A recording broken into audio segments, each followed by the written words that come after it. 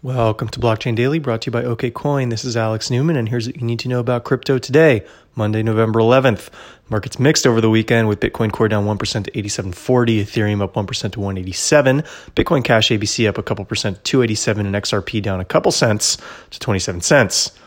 South America, Coindance, an intelligence firm, is reporting that Argentina set a country record for Bitcoin core trading following its central bank's banning purchases last week.